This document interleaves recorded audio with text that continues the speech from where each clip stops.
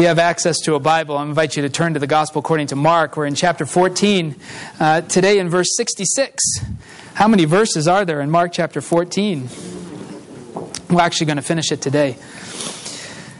So if you have access to a Bible, I invite you to turn here. Mark 14, verse 66. By way of introduction, just to keep us all on the same page as to where we are now in the story of Jesus, this is the night that Jesus was betrayed and arrested in the Garden of Gethsemane. He's been taken before the Jewish leadership, the Sanhedrin, for trial. And he's been condemned on the charge of blasphemy. That's what we talked about last week. But during this whole thing, Peter, one of Jesus' disciples, has stayed near Jesus and has followed him, first at a distance and then found his way into the courtyard where Jesus was being tried before the Jewish leadership. And now we pick up the story of Peter in verse 66. For those who are able to do this, I invite you to stand for the reading of the gospel this morning.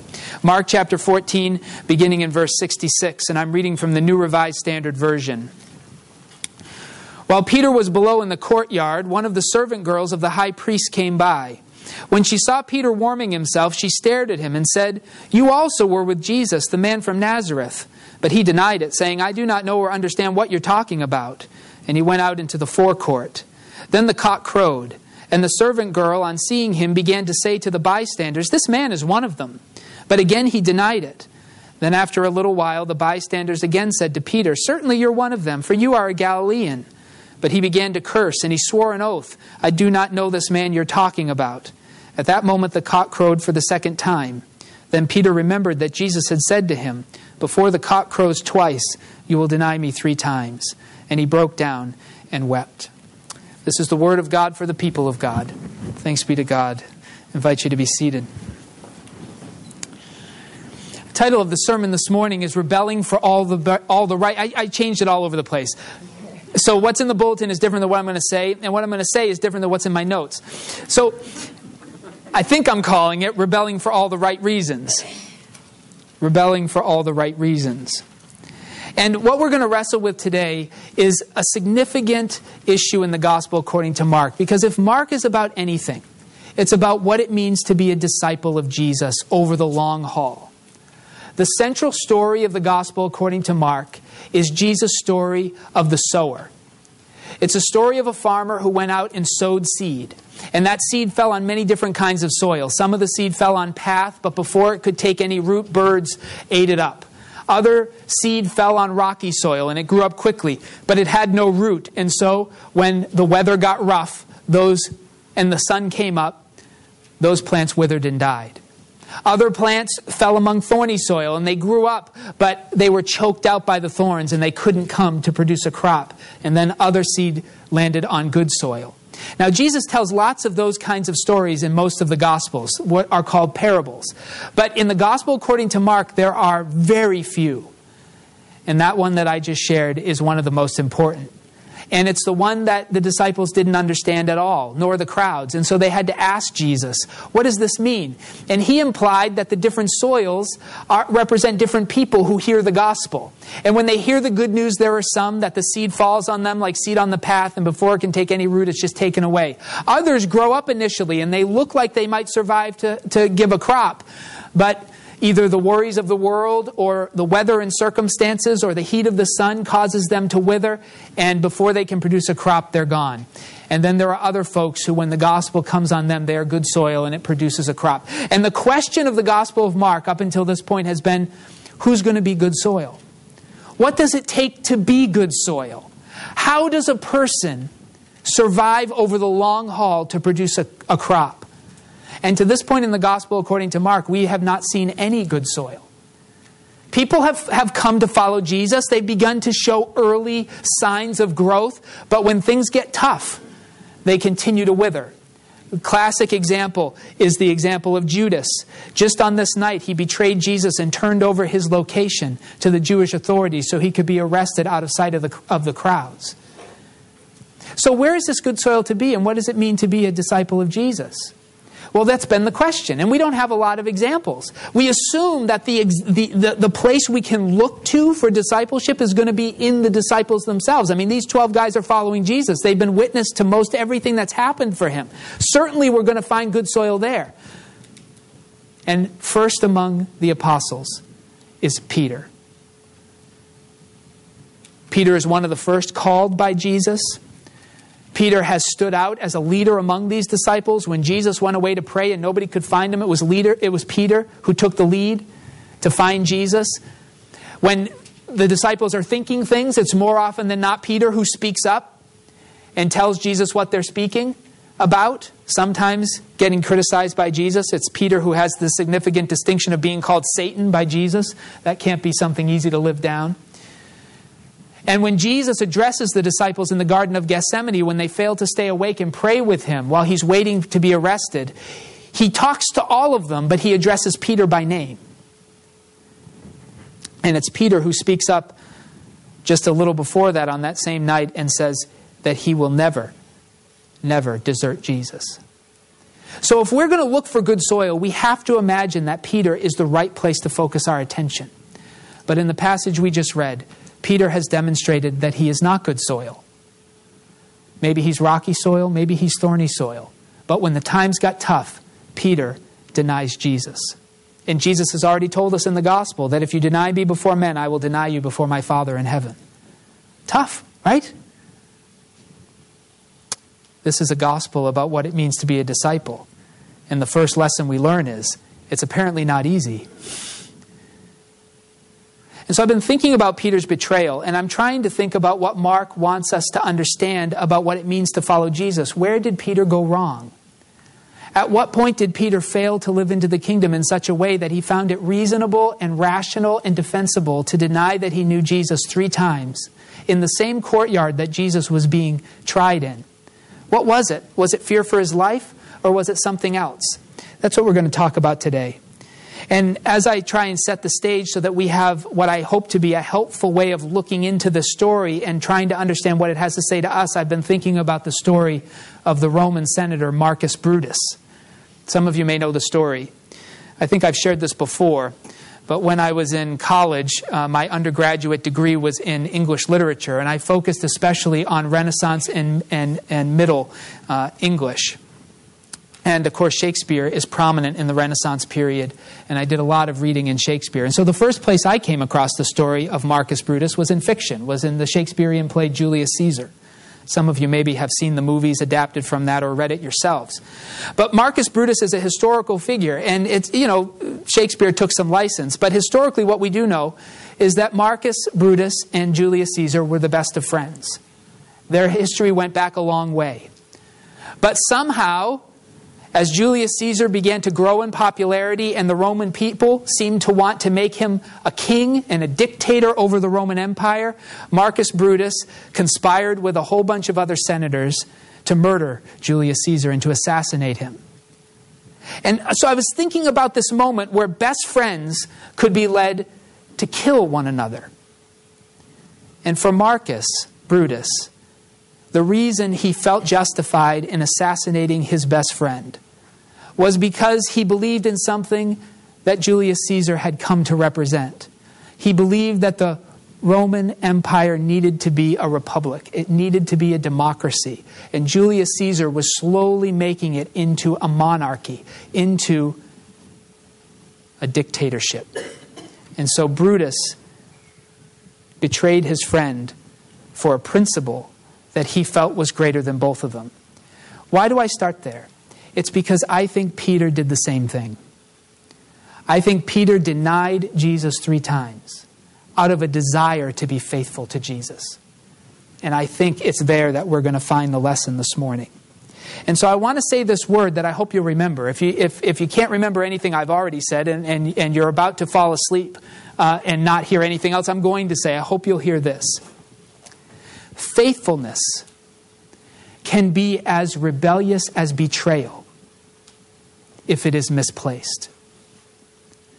Faithfulness can be as rebellious as betrayal if it is misplaced. In fact, I'm convinced that Peter denied Jesus because he loved him.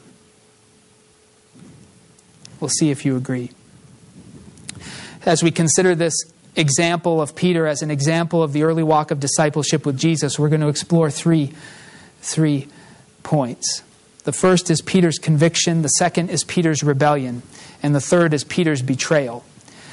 Now, to get to Peter's conviction and what probably has motivated him to do what he's done, we have to go back a little bit in the story. So if you still have your Bibles open, if you want to look back just a few verses to Mark chapter 14, verse 26. We've read this before and preached on it before, but I'm going to read it again. Mark chapter 14, verse 26. This is after they have the Lord's Supper together, the Jewish Passover Seder. And then we find these words. When they had sung the hymn, they went out to the Mount of Olives. And Jesus said to them, "You will all become deserters, for it is written, I will strike the shepherd, and the sheep will be scattered. But after I am raised up, I'll go before you to Galilee." Peter said to him, "Even though all become deserters, I will not." Jesus said to him, "Truly I tell you, this day, this very night, before the cock crows twice, you will deny me 3 times.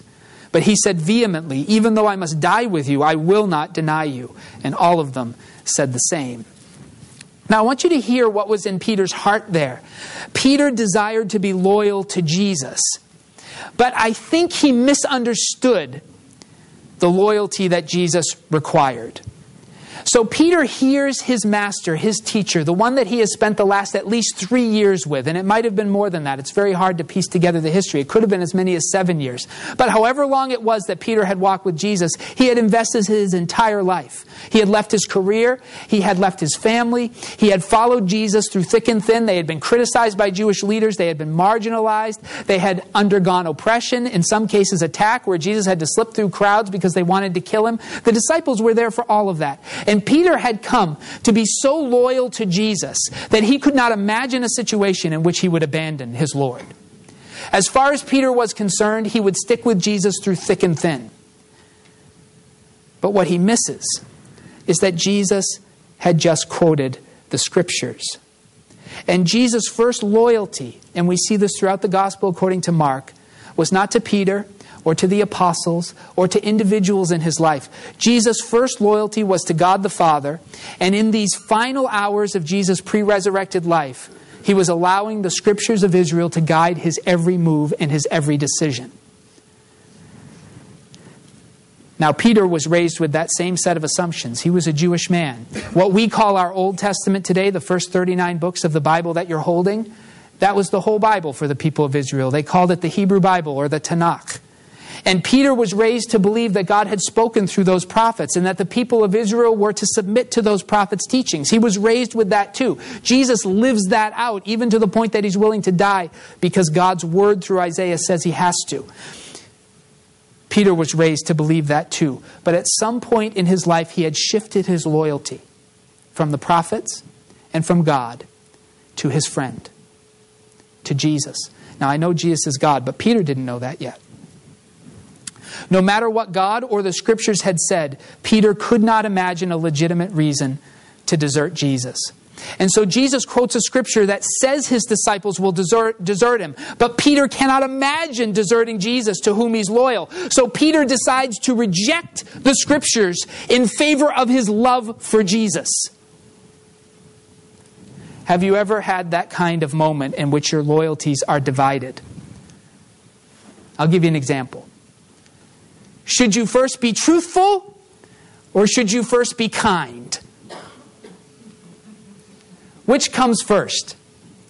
A member of my family often, it's a family story now for us because it was very formative, but she felt that, not my living family, she's passed away now, so don't think it's my mom or anything, but she felt that she could not lie, that God had had her commit to the truth above all things. And so the example she would often give is if somebody came to her and said, "What do you think of my outfit?" Now, it's a different day, right? Have you asked anybody at church what they thought of your outfit? Apparently this happened in our church in Uxbridge back in the day.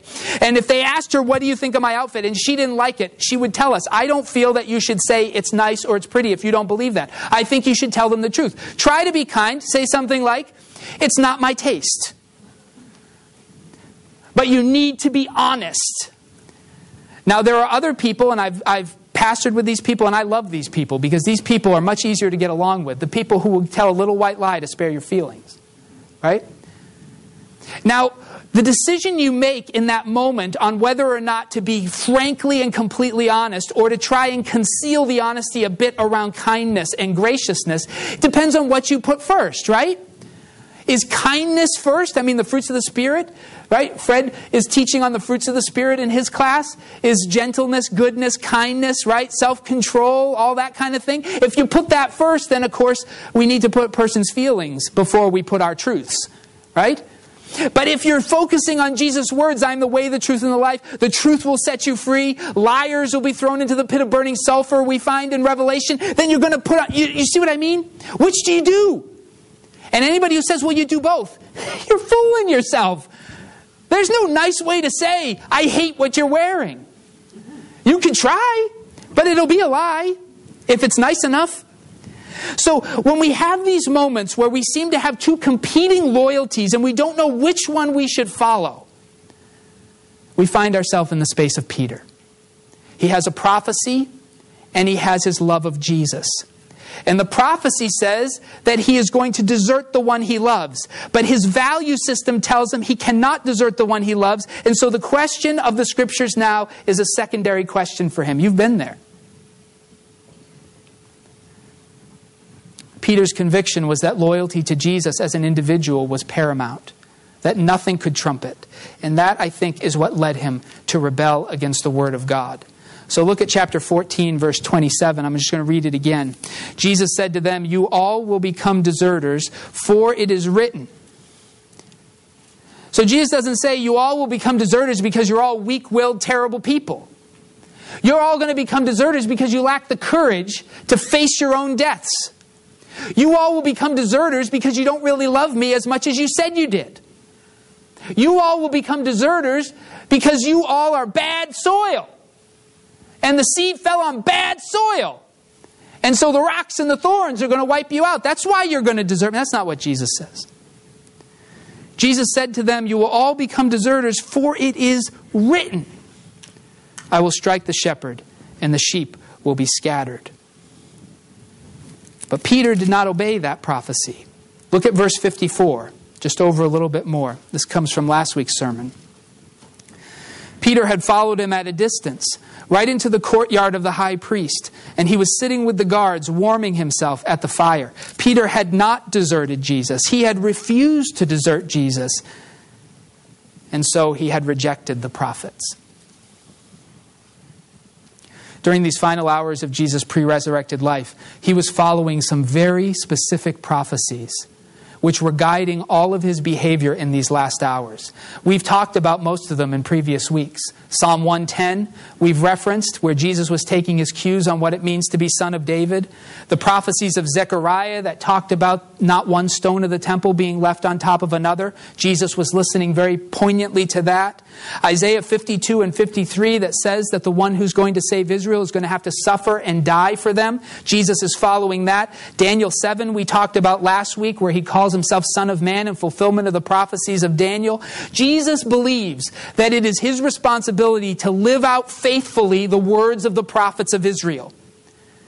And so here, when he foretells the desertion of his people, he references another prophecy, and this one is actually from Zechariah chapter 13, verse 7. I'm going to read it. It says this, awake, O sword, against my shepherd, against the man who is my associate, says the Lord of hosts.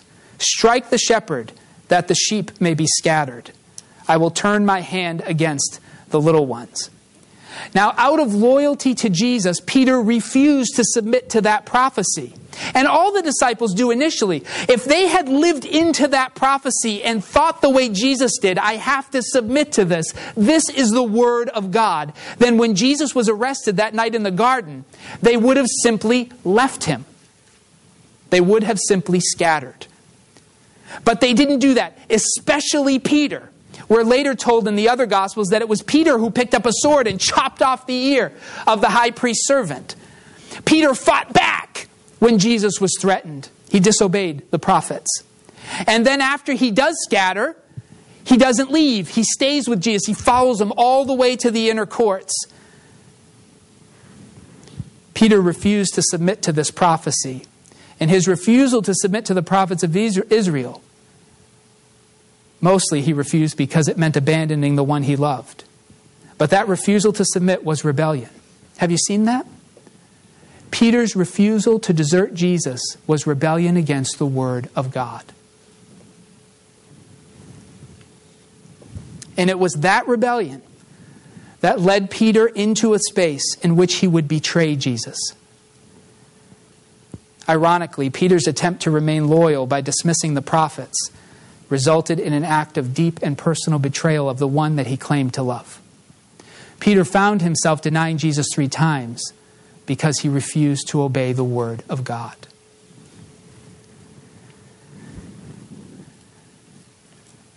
This is another space in which we find ourselves, oftentimes, where we're forced to choose between loyalty to the law and loyalty to someone we love.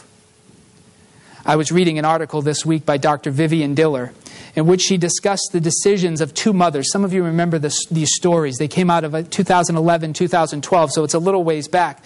But the mothers' names were Anita Saunders and Mindy Sigg. And these are separate women living in separate parts of the country. But both of them turned their children in because they suspected they had committed murder. Some of you may remember the story. In both cases, the children were indicted because of the information that the mothers were able to hand over to authorities. And, of course, they were lauded as being good parents because their kids had committed murder. They had murdered young girls in both cases. But this article by Vivian Diller, she's trying to wrestle. I mean, most of us would agree that in a situation like that, a parent's responsibility is to turn over their children. But what about lesser things, like if our kids plagiarize? Or if they steal food from a convenience store? What is a parent's responsibility then? And this is what Dr. Vivian Diller writes in her article. You see, I find some parents believe that unconditional love is their child's right, and that you protect your child no matter what, at any age and under all circumstances. The role of the parent is viewed as a mediator between children and the outside world. Family loyalty comes before all else. Other parents believe in tough or tougher love. They view their primary responsibility as teaching their children life lessons and the consequences for not following them. Most parents try striking a balance between nurturing and teaching, but these attitudes strongly influence family dynamics when it comes to reporting teenage criminal actions.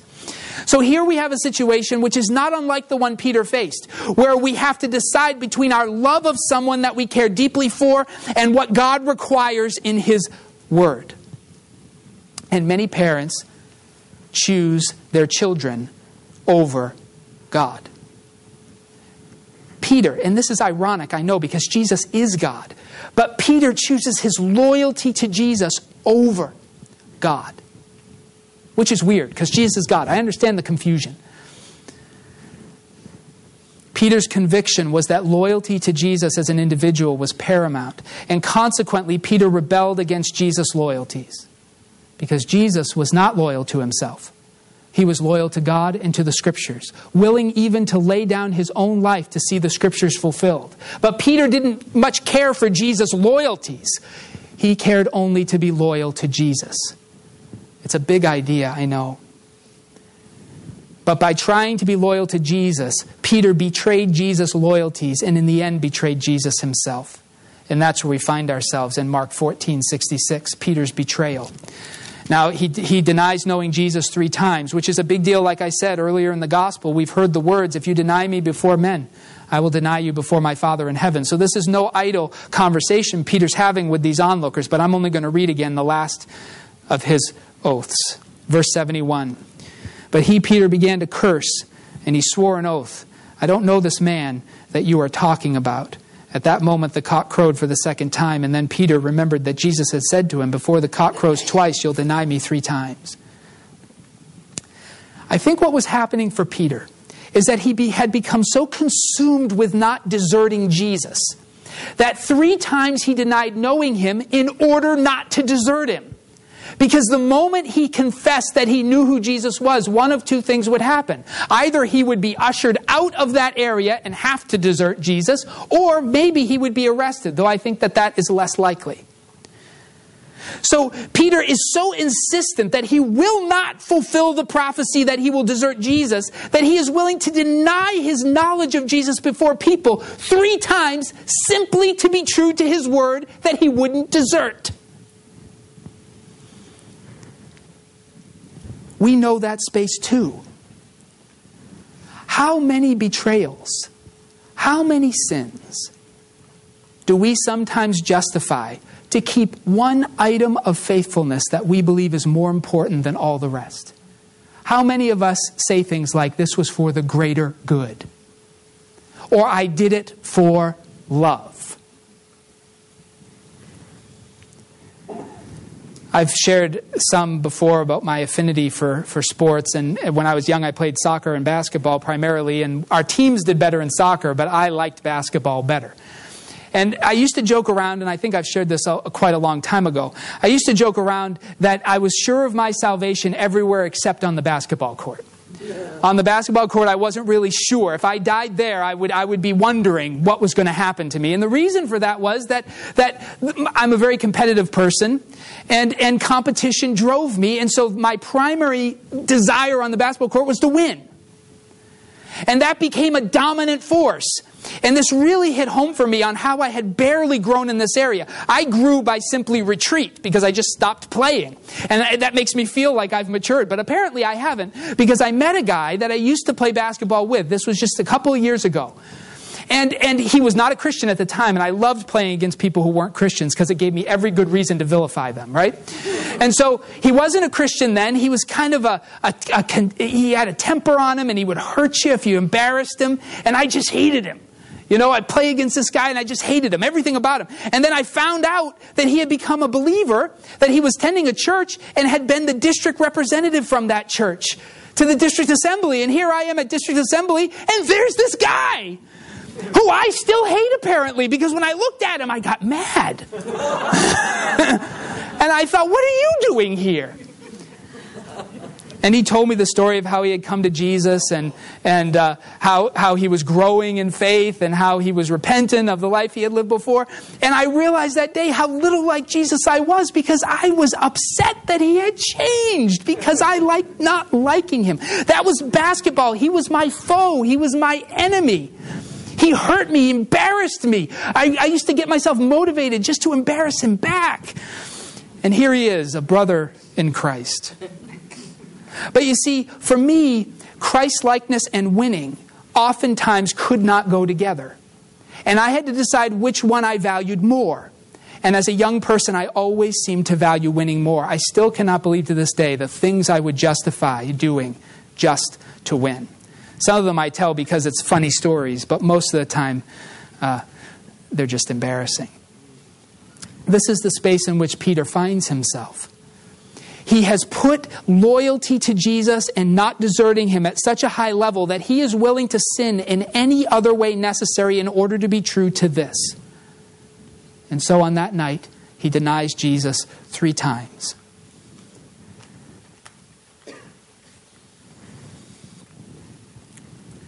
Peter, of course, may have found himself in that space because he had not yet come to understand Jesus very well. He may have misinterpreted Jesus. And I think many of us make a similar misinterpretation of him. I don't know if this will speak to you, but I feel like I need to say it. Jesus, throughout his ministry, we've been watching this happen in Mark. He seems to disagree with the Jewish authorities a lot. He seems to ask his disciples to put their trust in him rather than in their traditions, rather than in their leaders, maybe even rather than in their law. And so it seems to me reasonable that Peter would have come to think that loyalty to Jesus was more important than loyalty to anything else. But of course, I think that's a misreading of Jesus.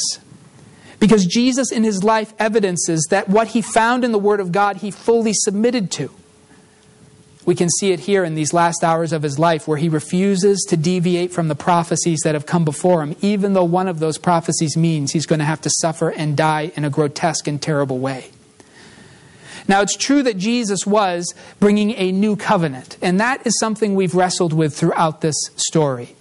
The first covenant that God made, the first agreement, the first legally binding contract that God made with humanity in an official capacity was at Mount Sinai. And he came to the Israelite people and he made a covenant with them. And that covenant detailed how they expected him to live, how he expected them to live, and how they could expect him to respond to the way they lived. We find that in the book of Exodus, Leviticus, Numbers, and Deuteronomy. And Jesus does, and I'm pretty confident about this, he recognizes that the Jewish people broke that covenant over and over and over again. And by the time he came on the scene, that covenant was irredeemable. It had been broken so many times it had become worthless. And so Jesus has to establish a new agreement. And this time not just with the people of Israel, but with all nations on earth. And that accounts for some of his disagreements. Not that he doesn't submit to the law of Moses, because he submits to it in his life, but because he recognizes that he needs to make a new agreement. And as the new Moses, Jesus is initiating this new covenant with God. And because he was authorized to do that, he could tell us what the details of that covenant were to be. The requirements sometimes were different. Under the old covenant, if you had a rebellious child, you had to turn him over to the governing authorities, and you had to participate with the whole community to stone that child to death. That's in the law of Moses. Jesus is brought to a similar moment with the woman who committed adultery, and they all want to stone her there. And Jesus proceeds differently. Not because he doesn't submit to the law of Moses, but because Jesus is enacting a new covenant. But some of those things made Peter assume that he needed to be loyal to Jesus, and he could just let go of his loyalties to all the other stuff. Once we have Jesus, who needs an Old Testament? Once we have Jesus, who needs prophets? Once we have Jesus, who needs Moses? All I need is Jesus. It's just Jesus and me. But he misunderstood. Jesus lived in submission to God and to the teachings of God's prophets. And Peter had to learn that to follow Jesus and be loyal to him, he would have to do the same, even if it meant, in this instance, deserting the one he loved. And eventually Peter did learn that, refusing in the book of Acts even to replace Judas, who had clearly betrayed Jesus. The disciples said, should we replace Judas? And Peter won't even make a move until they've looked at the scriptures. You've read the story. He won't even make a move until he can find a scripture reference that justifies the decision to replace Judas.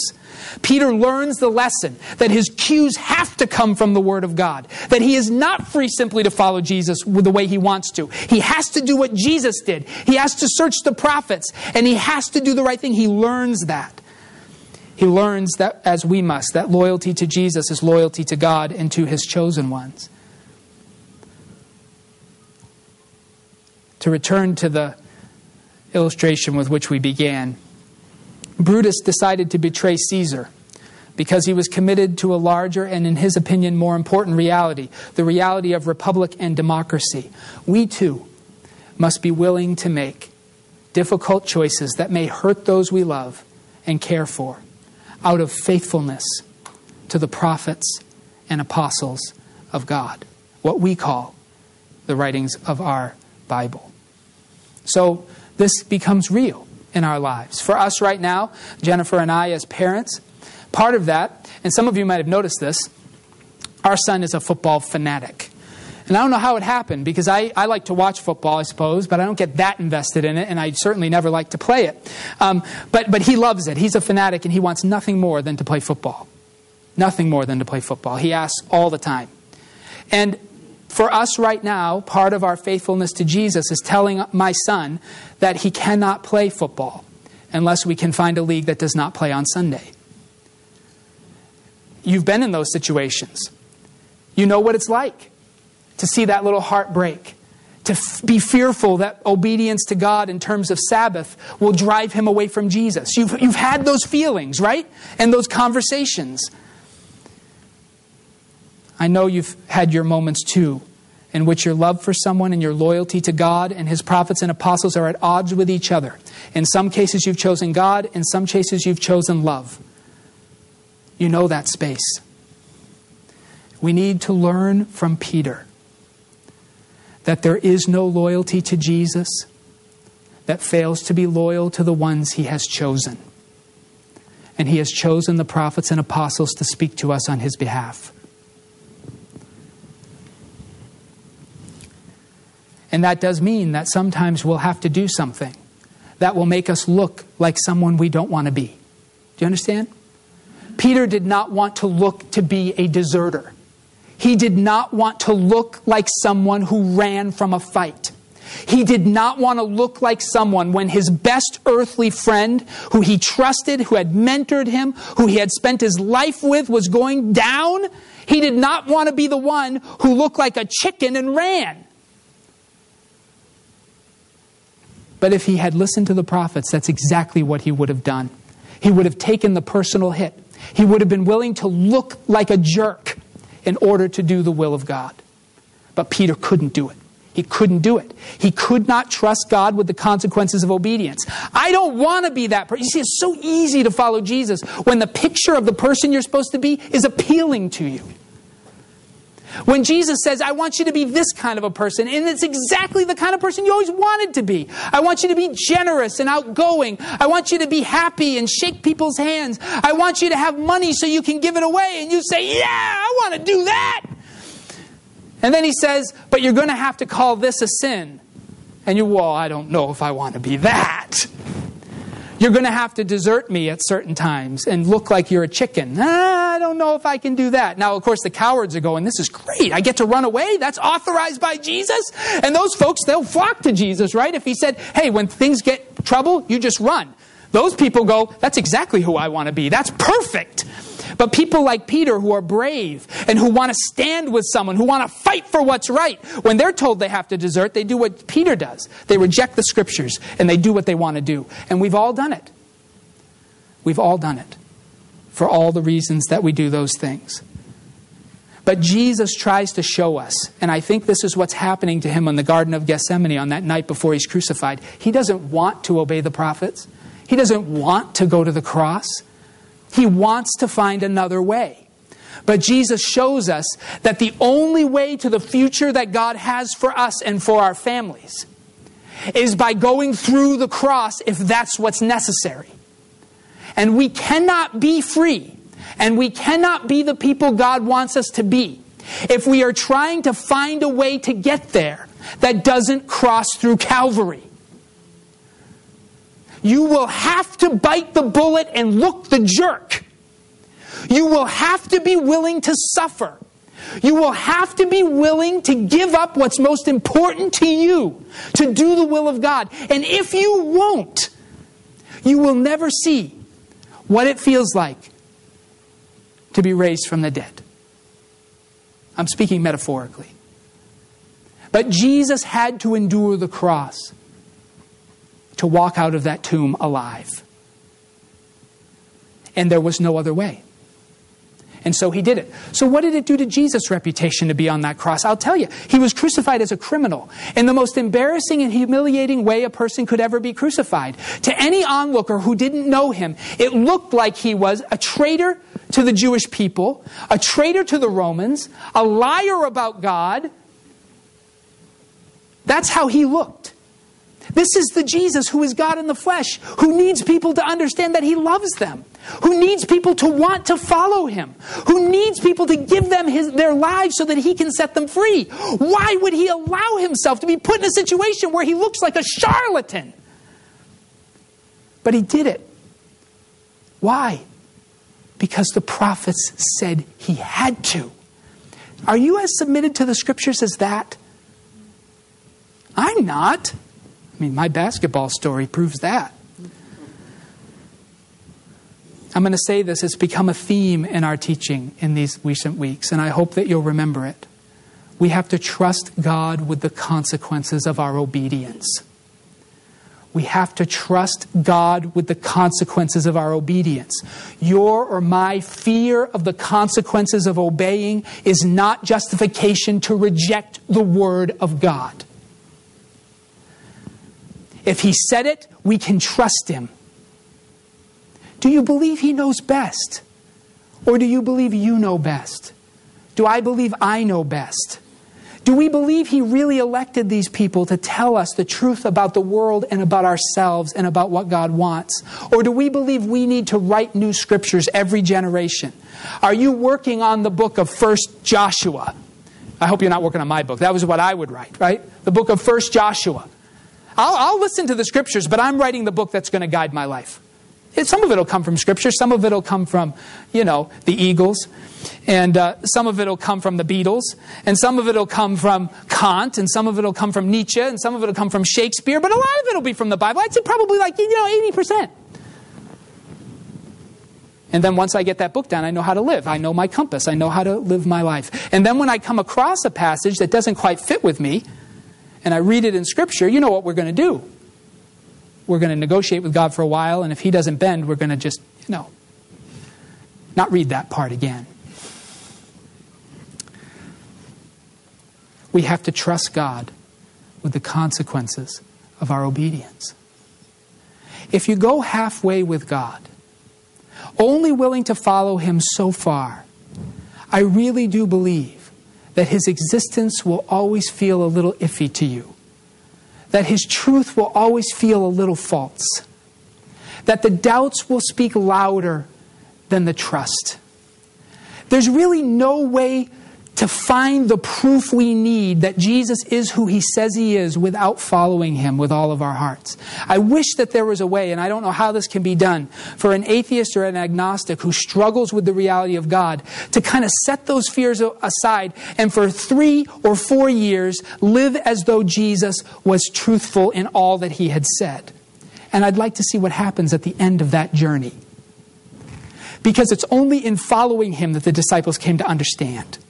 Peter had no chance on this night because he didn't yet know what Jesus was going to do.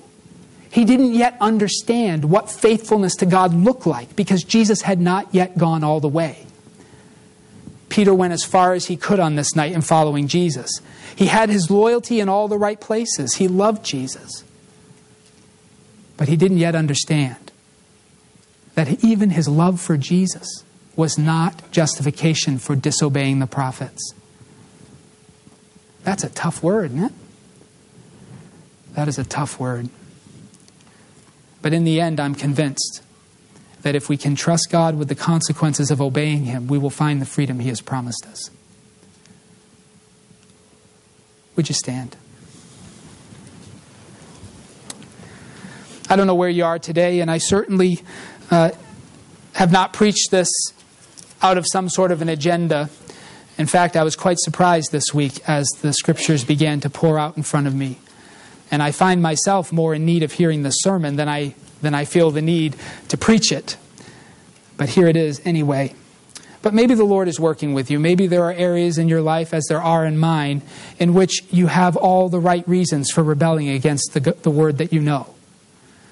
Maybe your decisions, and you've read the scriptures, you've read Matthew, you read those things, and you know that you're not living this way, but you kind of have really, really good reasons for not doing it. Maybe today is a day where you can just lay down all the reasons and submit yourself.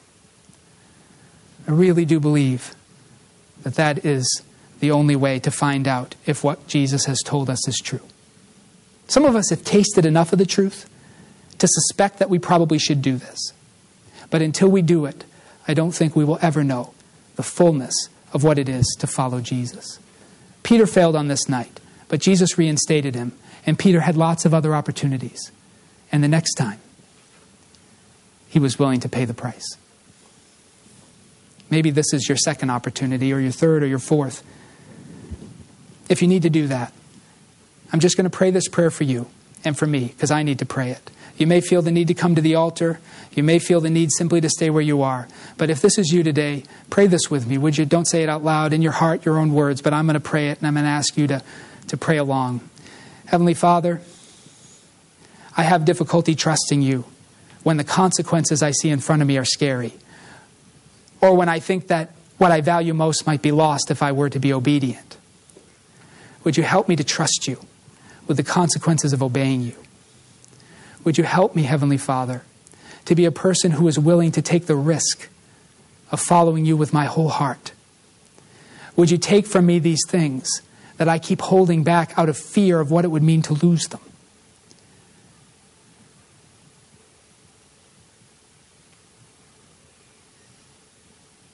Would you take all of me? In Jesus' name, amen. Let's pray for the rest of us, the rest of you.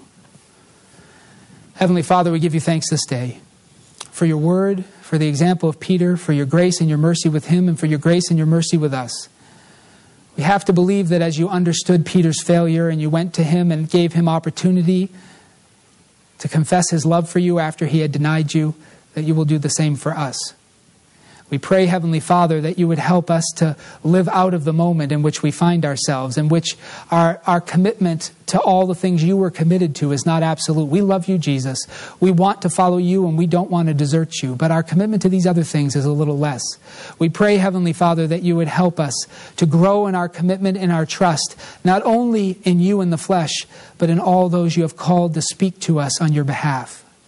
Heavenly Father, we ask for your strength and your help, for eyes to see what's being said, for the courage to live it out. And we'll trust you with the consequences in Jesus' name. Amen.